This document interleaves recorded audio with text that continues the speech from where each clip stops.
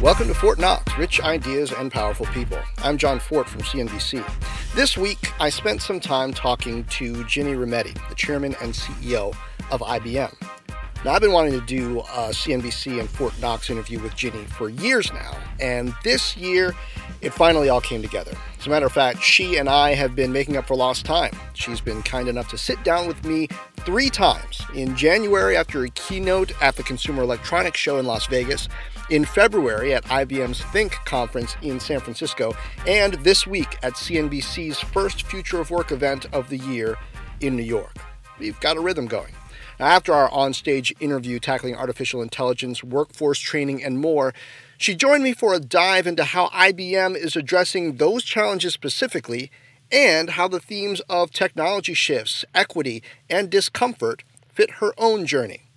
Now, this is a quick talk by Fortt Knox standards, but it's packed. Ginni doesn't waste words. Still, she left me wanting more, and I'll wager you'll feel the same. I can guarantee I will try to get her to spend some time with me on Fortt Knox again. Here's Ginni Rometty. Ginni Rometty, CEO, chairman of IBM. Thanks for being with me here at CNBC at Work for CNBC and Fortt Knox. So you guys, we just got off stage. Yes. You guys are deep into artificial intelligence, not just building it for products and services to deal with clients, but also use internally. Yes. And use when it comes to hiring, retraining talent. Yes. What brought that about? Oh, yes. Well, the original genesis of this was a belief that AI will change 100% of jobs. But if you're going to really get the benefit of it, you have to change how the work is done. Yeah. And we chose to make HR, my HR leader chose to make HR really the role model example of that. And she has done a fantastic job putting AI in end to end. And in fact, I make her, she tracks. And we have now, just from the AI alone, my HR function has saved $300 million from just doing that piece of it. So it isn't just about, in part, it helps the employees because it completely makes HR employee-centric. You don't do things to people, you do it for them. It's consumer-centric because of how we apply the AI. But the other part of it is there's productivity on the other side, which is both important right now. So often when we talk about artificial intelligence and we talk about work, the idea comes in, the robots are coming to take our jobs. Yes. To some extent, I think that's true. The robots are coming to take some jobs. But how do you use it, even at the individual level? How do you think about the technology in a way that actually helps you? Yeah, well, our experience has been, and I'll just use, we were together talking about HR as an example. On one hand, you're right, we were able to replace a lot of routine work. And in the case of HR, our HR staffing went down by 30%. However, the people then doing the job of HR, they do far more non-routine work. Their salaries all went up, or their skills went up with it. And so you're going to have this trade-off. I mean, technology will drive productivity, but then it will also drive you and I to do our job different. So it sits at that intersection. Right. So everything from how we recruit today, I was sharing with you that, believe it or not, we're the #1 destination for Gen Z on Glassdoor. I get 8,000 resumes a day. Now, I don't make them go hunt for jobs. The AI talks to them, and they get to say, we ask very nicely and get permission. Share this with me, share that with me, share this LinkedIn review with me, share this resume. And instead of you looking for jobs, I'll serve up jobs to you that actually match you. And I should have said this, our match rate of applying is 30%. A normal, anybody else, it's about 9. Huh. So it just shows this effectiveness. Or using the AI for things like a manager who says, I'm doing salary, right? Right. We do something to be sure salaries are fair, no unconscious bias that are in there, and then as well, proactive retention.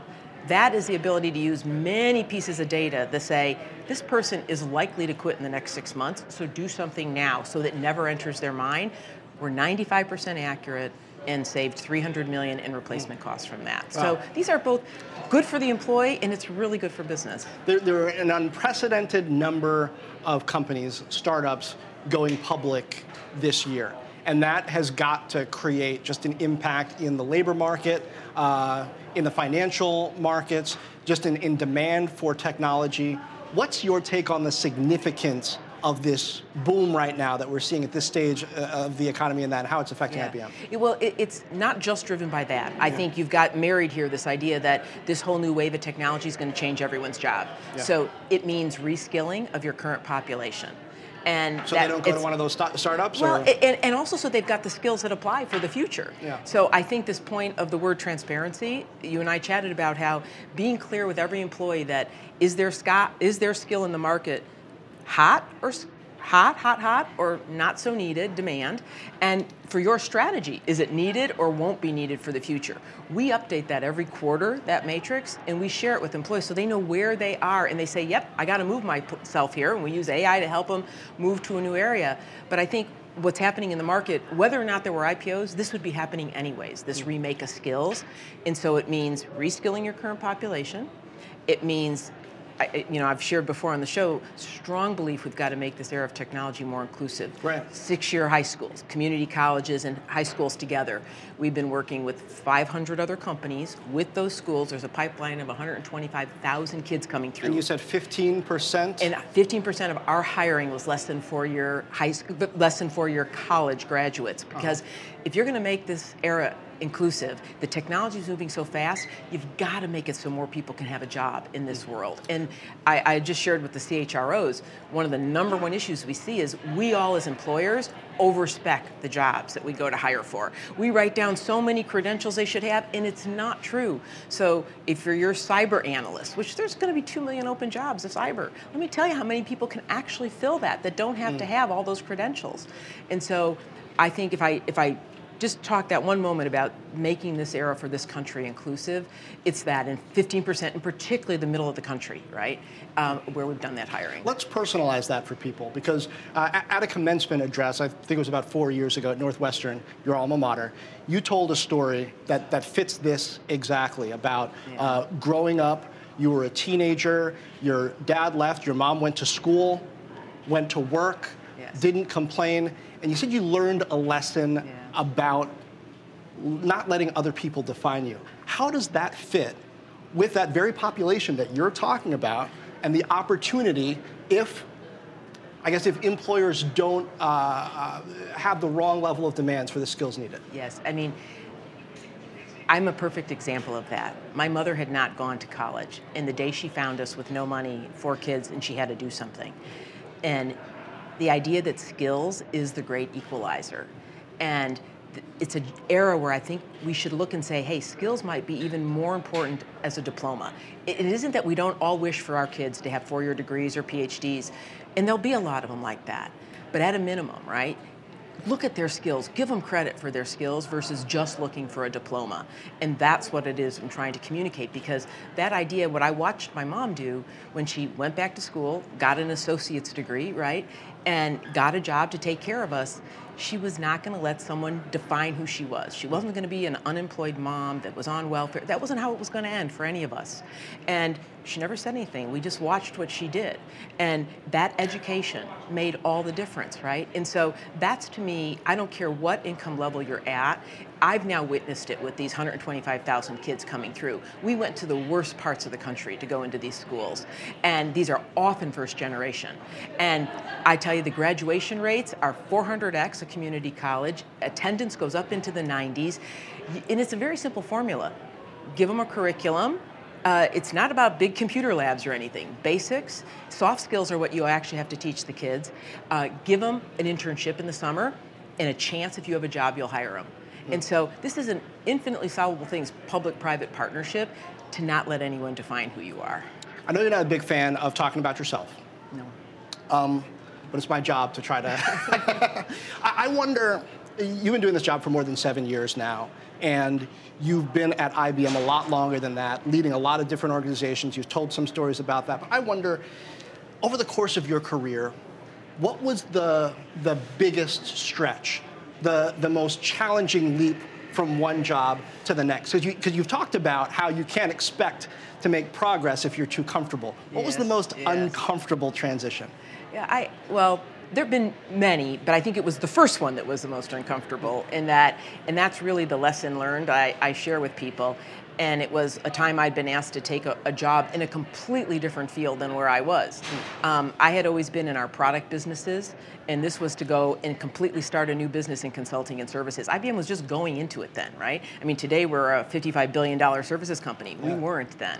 And I was one of the first to move over and start into that. And at the time I thought, oh boy, I don't know if I should do this kind of thing. And it was, my husband who had said to me, do you think a man would answer the question that way? And he was right about that. Your boss said you're in he line invited to get this me, job, and I said I needed to think about it, yeah. right? And what it taught me though was that lesson. I went back the next day. I took the job, and he said to me, the boss said to me, "Don't do that again." And I said, I understood that, but what it taught me that I even to live by to this day is that if you're going to grow, growth and comfort, so in other words, taking risks, they will never coexist. You won't grow if you don't take risk.